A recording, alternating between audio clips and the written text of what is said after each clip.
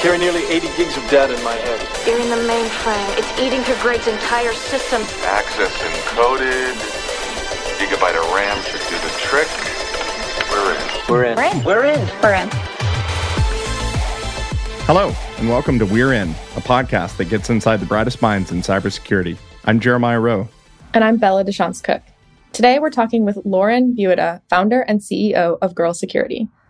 Lauren worked in law and national security before she began focusing solely on equity and diversity issues across the entire security landscape, which includes cybersecurity as well as more traditional national security roles. Girl Security is doing such important work to bring more diversity to this space. And let's just say this right now, we need it. This is a really important conversation that everyone working in the security industry needs to hear. But first, here's a quick word from our sponsor. We're In is brought to you by Synack, the premier crowdsourced platform for on-demand security expertise. Synack delivers 24/7 testing, intelligence, and vulnerability management from a global network of researchers. Their work is enhanced by smart technologies to accelerate your critical cybersecurity missions. And now here are your hosts, Bella and Jeremiah. Thank you so much for joining us today, Lauren. Thank you for having me, especially on a Friday. I appreciate it. What inspired you to start Girl Security? Yeah, a couple of things really. I kind of had three reasons for starting Girl Security. The first was I was a young woman in national security a long time ago. And I was one woman among a few women and lots of men, oftentimes in every room. That wasn't terribly surprising. I worked construction through college where I was also the only woman. But I think what struck me about national security is that when you've gone through schooling and you show up in a room with professional people, you don't expect inappropriate comments or behavior. So I had a lot of that in my early career that really actually derailed my career. I had one boss in particular. And so certainly that was a really challenging moment in my career early on, and one of the really foundational reasons for starting Girl Security. I didn't want another girl or young woman who was really passionate about this field to have that type of experience. I would say the second reason was 9/11. You know, like many, I guess we're called geriatric millennials nowadays, but 9/11, I was a junior in college.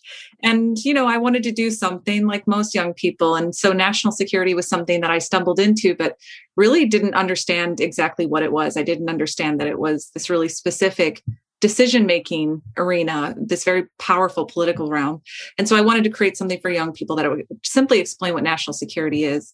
And then the third reason is my brother was deployed to Iraq during the early part of the war, and having had personal experience, of writing letters back and forth and realizing the ways in which what I was seeing was kind of the decision-making part, and what he was experiencing was the actual impact of the decision-making, made me realize that perhaps our national security is off base in some really critical ways. And so those were really kind of the three primary reasons for starting the organization. Probably 15 years too late, but here we are.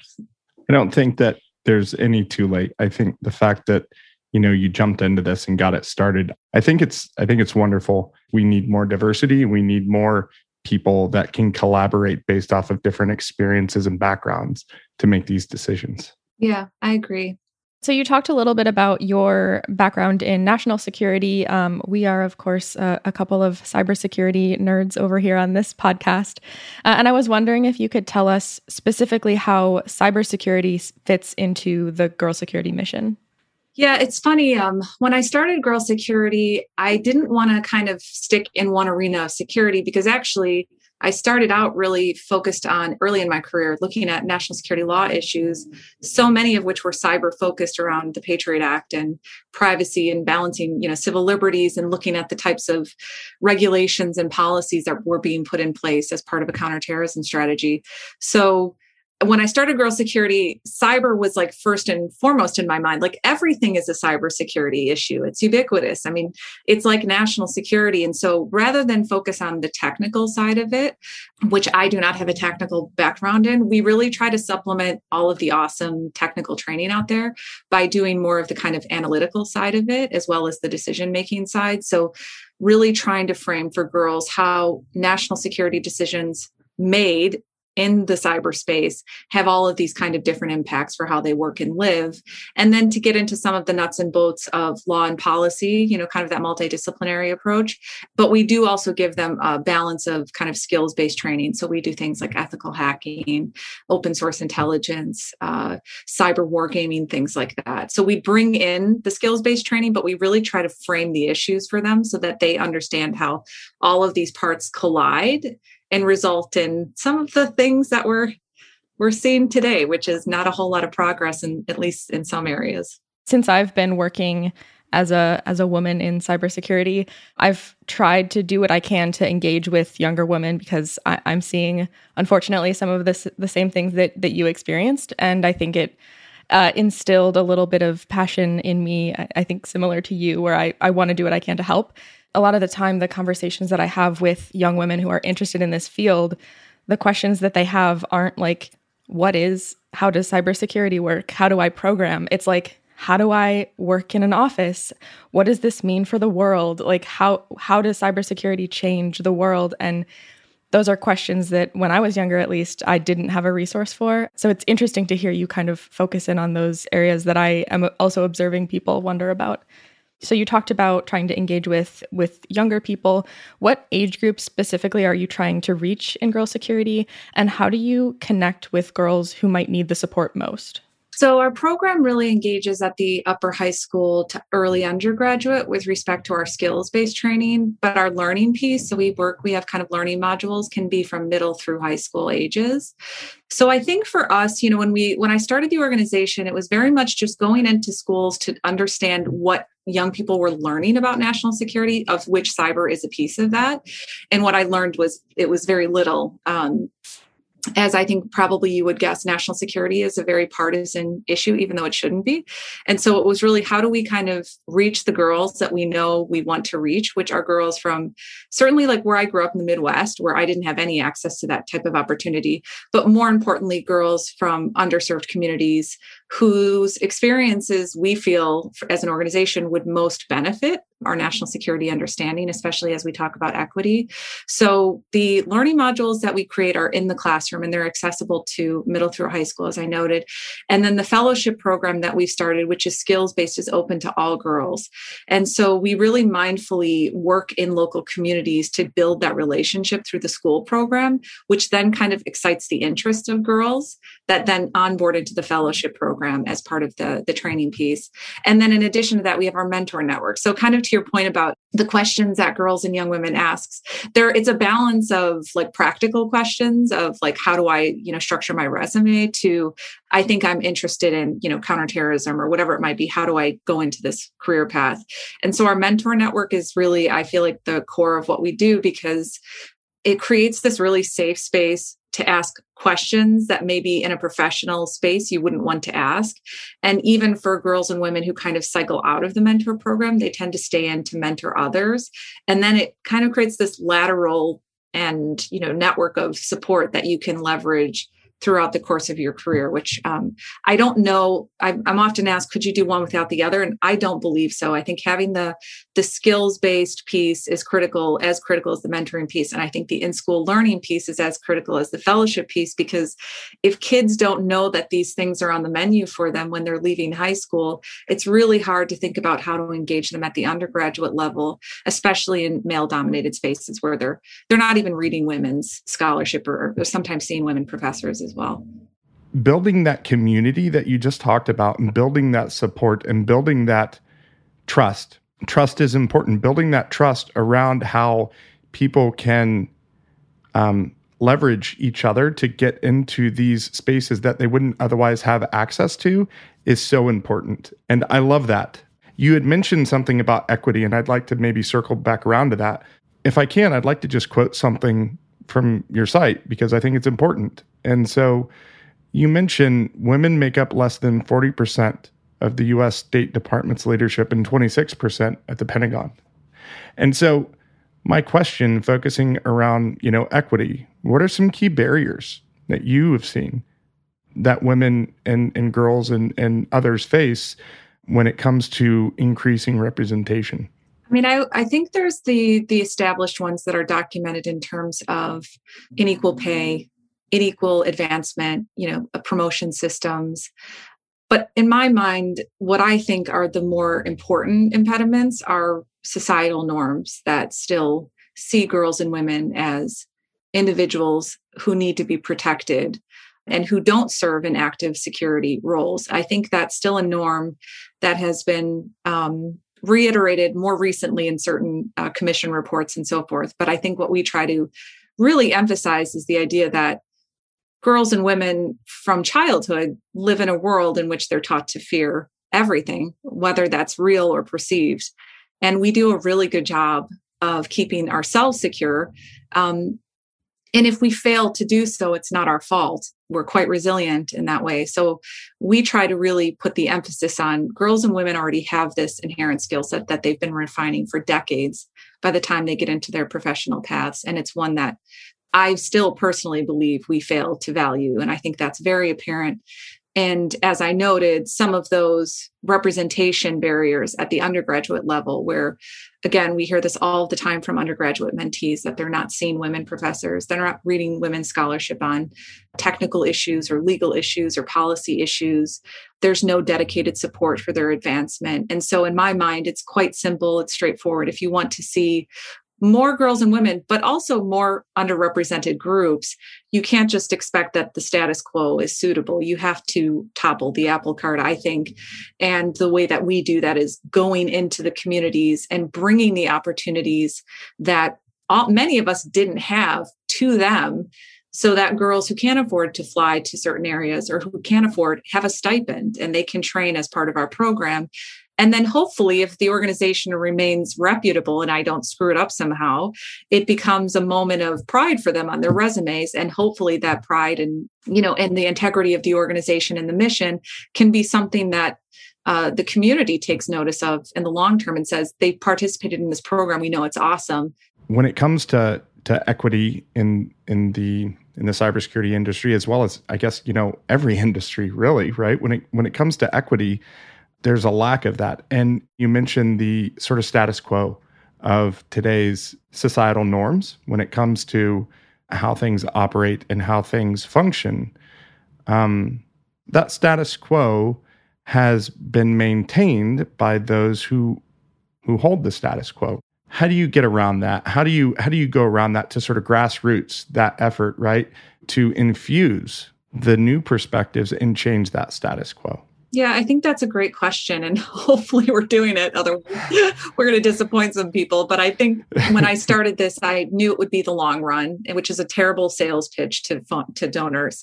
Of course, there's easy metrics. You can show how many people participate and so forth. But I don't believe in that cultural change happens overnight. I think what we're seeing in our country is evidence of how long it takes to uproot any kind of systemic discrimination. So our belief is really putting the power in the voices of girls, and all our job is simply to say, here is how this field has been defined for you over the last, let's say, 100 years, but you could certainly say thousands of years. What do you think of that? How do you think it should be defined? And then creating opportunities for their voices to be amplified. And for example, one of our high school partners wrote a letter to the National Security Council that was read before them, what they thought national security should mean. And so the more we're able to do that, do I think that, the president is going to say national security should be called something else? Not necessarily, but I think we're cultivating a generation of girls and women who will hopefully be more well represented in the near, short, and long term. And of course, our hope is that that results in more equitable national security policies, of which cyber is so crucial. It's everything from the development of the technology to its implementation, to the laws and policies around its usage. So I really do believe that in the aggregate, more girls understanding what national security means, more girls understanding cybersecurity, not just as a technical skill set, but more sort of this domain in which they exist on a regular basis, is all good. Like, no harm can come from that. But do I think that all of a sudden the status quo is going to change overnight? No, but I do think it will change. Otherwise, I wouldn't be doing this. I wanted to ask about a phrase that I've seen in reference to some of the programs that Girl Security has. So trauma and equity informed programs. Can you explain what that means and how that works in the programming? Yeah, I mean, so the trauma pieces, mostly trauma-informed approaches are used in the classroom, but essentially what they do is they assume that you don't know anyone's lived experiences, and you assume that everyone brings some kind of trauma into the room, the classroom, or the room, or online in a virtual environment. And so it really just informs a series of practices by which you create a safe, kind of to your point earlier about trust, you create a safe environment in which people feel like their privacy and safety are valued, which I feel and we've seen has created a more comfortable space to talk about identity and national security, or to talk about sexual harassment and national security, because many of us bring that into a discussion about national security. And I would say, especially for girls in our program who come from areas of high violence, sexual trauma, gang violence, things like that, them knowing that we understand and are respecting and valuing those experiences is something that's really critical to building trust. And similarly with the equity frameworks as well. I mean, the equity piece is along the same lines of trauma, which is valuing people's lived experiences, but also recognizing that the policies that we're talking about have historically resulted in inequitable results on certain communities. And that we just really need to create space for communities who maybe have negative associations with national security to talk about why that is and hopefully help shape better decisions going forward. And I think having a brother deployed was a very impactful moment for my family. And it's really this basic idea. What I always kept thinking is, what if my mom was sitting at the table with these people making these decisions? What would that say? And I know that sounds so naive, but I think we're seeing it in Afghanistan, where we're talking about the impact on girls and women, or our immigration policy that's most, disproportionately affecting Latino students in low-income areas. So we can do better. And I think it's just valuing individual experiences is a big part of it. I intimately relate to your brother being deployed. I was not specifically deployed, but I was in the Marine Corps myself. And so I went through boot camp in San Diego. When I was there, you get used to a particular way of operating. You get used to a particular way of how things are done.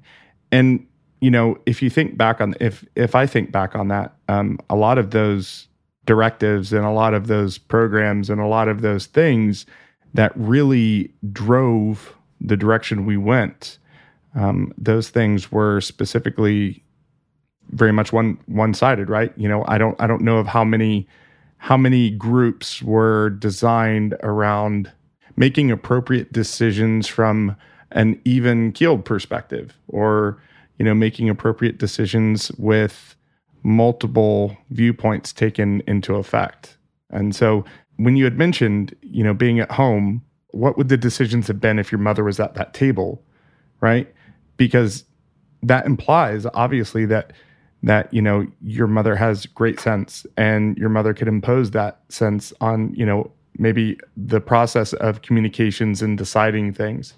And I think that's exceedingly important and goes to the very heart of what we've just been talking about this whole time, which is, diversity in the groups that make the decisions and the lack thereof. Yeah. She's also Italian, and so she get really angry. So I'm not sure that Rumsfeld would have had much to stand on if Barb had been in the room. So, but yeah, I think that is the essence of it. Is the national security decision-making process is a process, and it's one that very few people understand. And that, I think, has been historically by design, but we're not in that place anymore. Ransomware attacks and all of these different cyber challenges that are uprooting our sense of privacy and what that looks like. What does it look like to be secure in this world? And I think that transparency that a lot of women in our space talk about is really important. We really need to be talking more about that now, I think. What are some of that, maybe, a representation of what technical things you all can offer, and then the additional, maybe not so technical things that are really good for, maybe policy and governance and, something along those routes? Yeah. I mean, as I said earlier, the more technical I would say is things like ethical hacking, where it's still not even technical, it's more strategic. And so that's where we kind of focus our competencies is we focus on ethics, critical thinking, strategy, collaboration, and logistics. So really try to draw on the competencies girls already have so that they don't feel like they have to necessarily even acquire a new skill to do these jobs. It's more so just drawing out the skills and things that they do on a regular basis and show them how those skills already fit into many different pathways in national security. So we do things like, we do instruction on national security law. We do discussion on writing policy briefs and training on writing policy briefs. We do sessions on intelligence analysis that runs across the INS. We do things on wargaming. So we really touch on a lot of the different elements of national security, the more traditional ones. And then we also we do sessions on identity and national security. So what does it mean to identify in this space, and how does your identity shape national security understanding? We talk about diplomacy. We talk about women, peace, and security. So we really try to provide a very multidisciplinary menu for these girls, because those things are so important. They are. They're so important. They're good. Girls are ethical. They're collaborative. They think critically. They're adaptive. They already have these things that we know as professionals we need more of in our professional workforce. So I think, my only hesitation when starting this was I didn't want girls to feel like they were like tracked into a career. Like you said, you wanted to be in the CIA, you have to know. It's peek your head in, look around and see what might interest you. And those skills can apply to so many different areas too. I wanted to ask about something that you mentioned, sort of like an identity conscious approach to working in national security. And in my personal experience, bringing my own identity to work is something that I've sort of struggled with, and seen a lot of other, people in general struggle with this concept of how does my identity fit in a professional setting. And I was just wondering if you could talk a little bit more about like why talking about that is important. What are some of the lessons that come out of that approach? And I think we all struggle with that all of the time, which is why talking about it is helpful. I think it depends on the participants, right? So some of our younger participants, it might be the first time they're even thinking about their identity at all. How are the ways in which you identify among family or peers or, community or groups? What does that look like? What does that feel like to you? And sometimes it's actually the first time they're thinking about it. And even sometimes it's the first time they're thinking about their identity in relationship to their security experiences. Sometimes we have girls who, for the first time, are thinking about the fact that they have to park in a lit parking lot as a connection to their gender or however else they identify for the first time. I think for some of the more kind of mature audiences that we engage with, it's talking about identity, normalizing it, and understanding that the experiences that we have as a result of our identity are valuable to, I think, what we've been talking about, which is like cognitive diversity, diversity of thought, diversity of problem solving and innovating. So I think for us, it's really just about creating the space to talk about how our identity shapes our contributions, how it shapes our experiences. And I think building confidence in those spaces to then, as you know, bring your experience to the table in a professional setting, which I think we really struggle with that. But I don't know that I don't know if it's specific to women. Right before this recording, I sent a message to everyone, like the team on our side. And I said, I don't know if it makes sense for me to bring up my personal experience because I don't know much about national security. Of course you do. You live in the United States. You're a global citizen. You know everything about national security, right? But it's like that mindset, right? Of like, wait a minute. How does do I have the right experience? Do I have the right identity to be in this space, in this conversation? And I'm like, there's an example right there. I think national security is one of the most important areas in which everyone identity has a place in a discussion about national security because it's the most consequential field in the world. I mean, every decision we make in the name of national security has had significant implications. And I think as we start to see the ways in which the threat environment advances online and offline, especially as women and other underrepresented or marginalized communities, our identity, whether we like it or not, is playing an increasingly important central role in things like disinformation and so forth. So I think it's really wonderful that you would want to bring your identity into it or your experience. And I think, honestly, my own experiences are what started me to start this. And I felt the same when I started it. It was like, is anyone going to have these same experiences? But even if your experiences are different, you're just creating that space to share them. And I think that's pretty powerful. So yeah, I think it's that's the mindset that I have to constantly remind myself and like unlearn all of the, doubt that I think has entered my brain over the years. But so I wanted to ask you something sort of related to what we've been talking about, but slight topic change. So I saw some videos that the CIA and the US Army recently released, some ad campaigns that featured sort of diverse individuals highlighting their experience as like recruitment videos. And I know that Girl Security posted a response to that. And I guess my question is, what are ways that that the US government and other entities are making progress and getting it right in this kind of, recruiting and things like that? I think what's so frustrating about the ads or the backlash to the ads was how many people see that backlash and how it gives breath. And we actually kind of went back and forth about whether or not we should issue a statement, because sometimes I just think it's not worth it. But we had a lot of mentees reach out with feelings, and therefore it felt like something that needed to be said. And I also think it was just another example of misogyny, using words like pansies. I mean, these are very discriminatory, very derogative terms that people are using. So I think as far as the recruitment ads, whether you like it or not, and I think we said this in our statement, it's attempting to reach a different audience, which I think in and of itself is positive. Now, one can speculate about the motivations and all those other things, and that's a whole nother conversation. But the ads themselves represented a different demographic and a different set of experiences, which I felt were positive.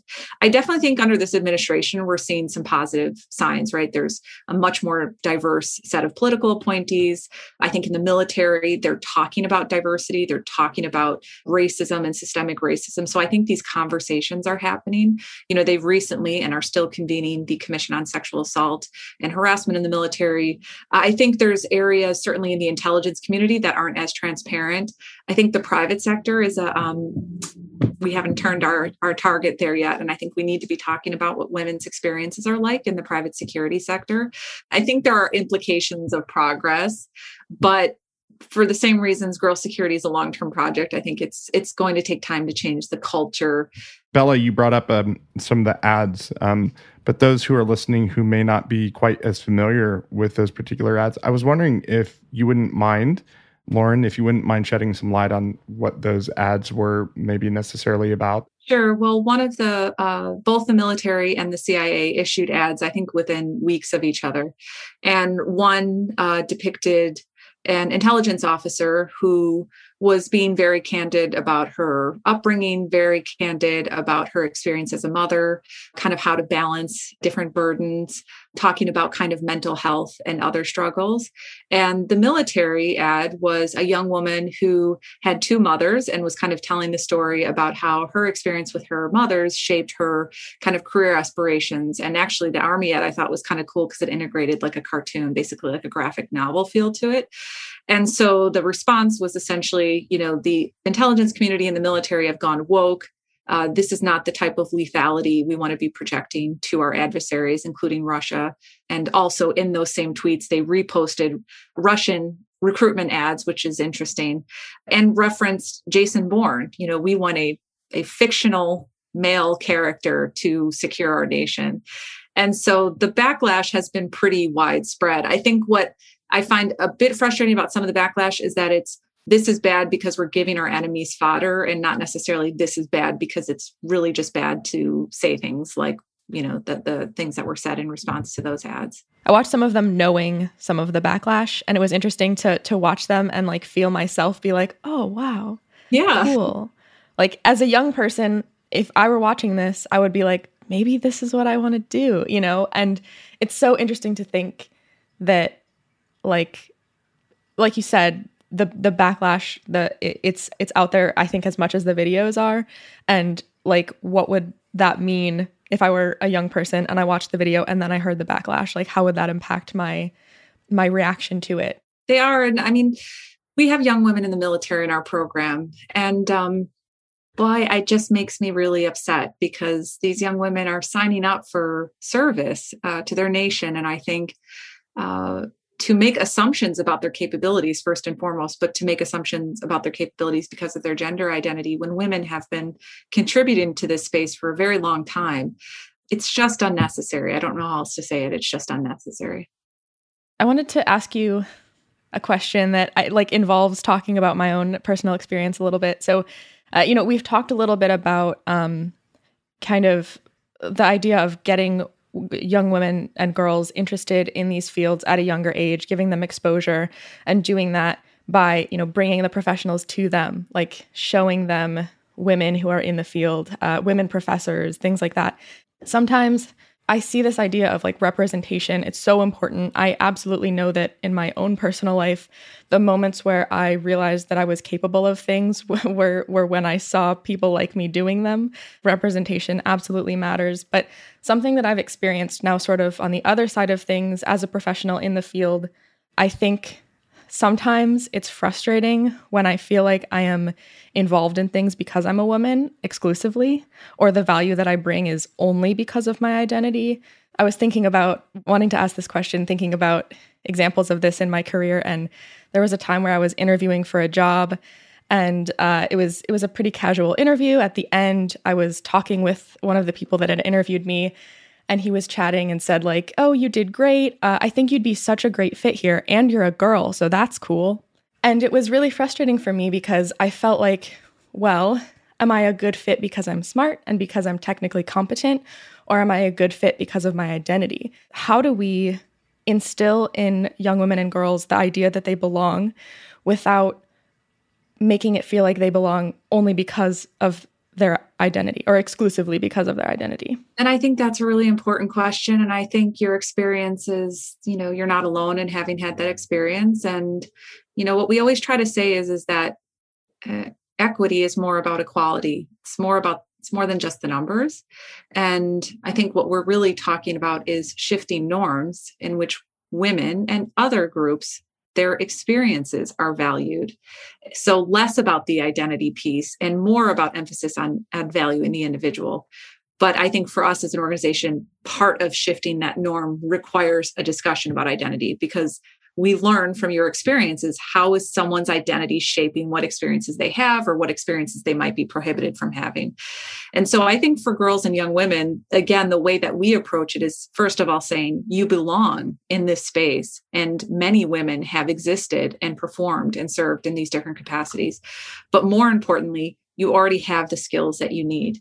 You already have the skills that this field values, and you're really good at these things because you've already had all of these awesome or trying experiences, depending upon what someone brings to the room. So I think the message should be and feels very simple. It's hitting home. You belong in this space. You're needed in this space.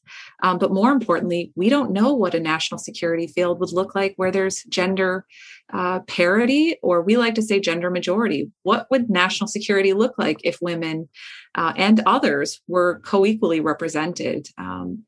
I want to see what that world looks like. I wanted to end with more focus on sort of girl security and what girl security has in store in the future.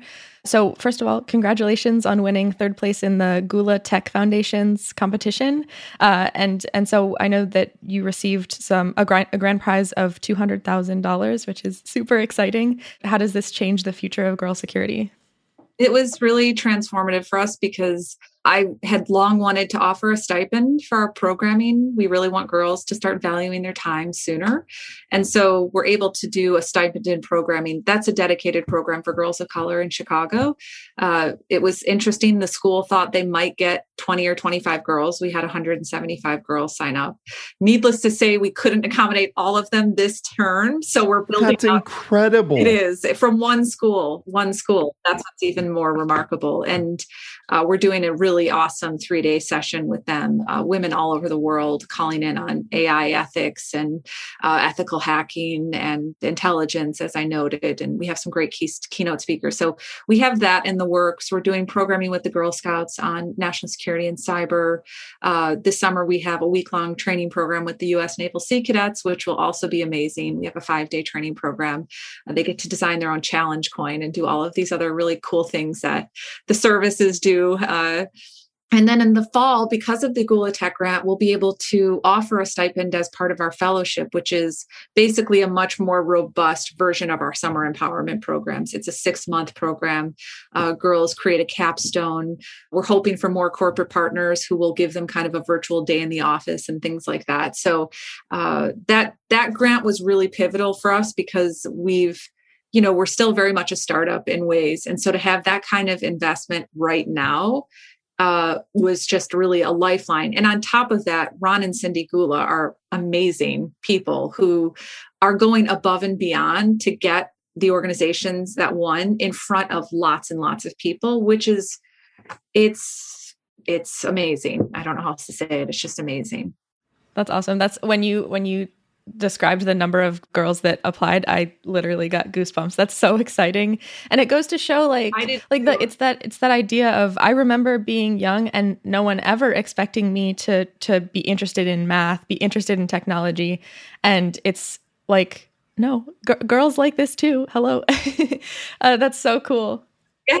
Yeah, it's cool. Yeah. And I think too, for some of these girls, we got emails saying like, if we didn't have a stipend, I couldn't attend because I'm working. My parents rely on me for money. So even if it's, a few $100s, it's a few $100s that matters a lot.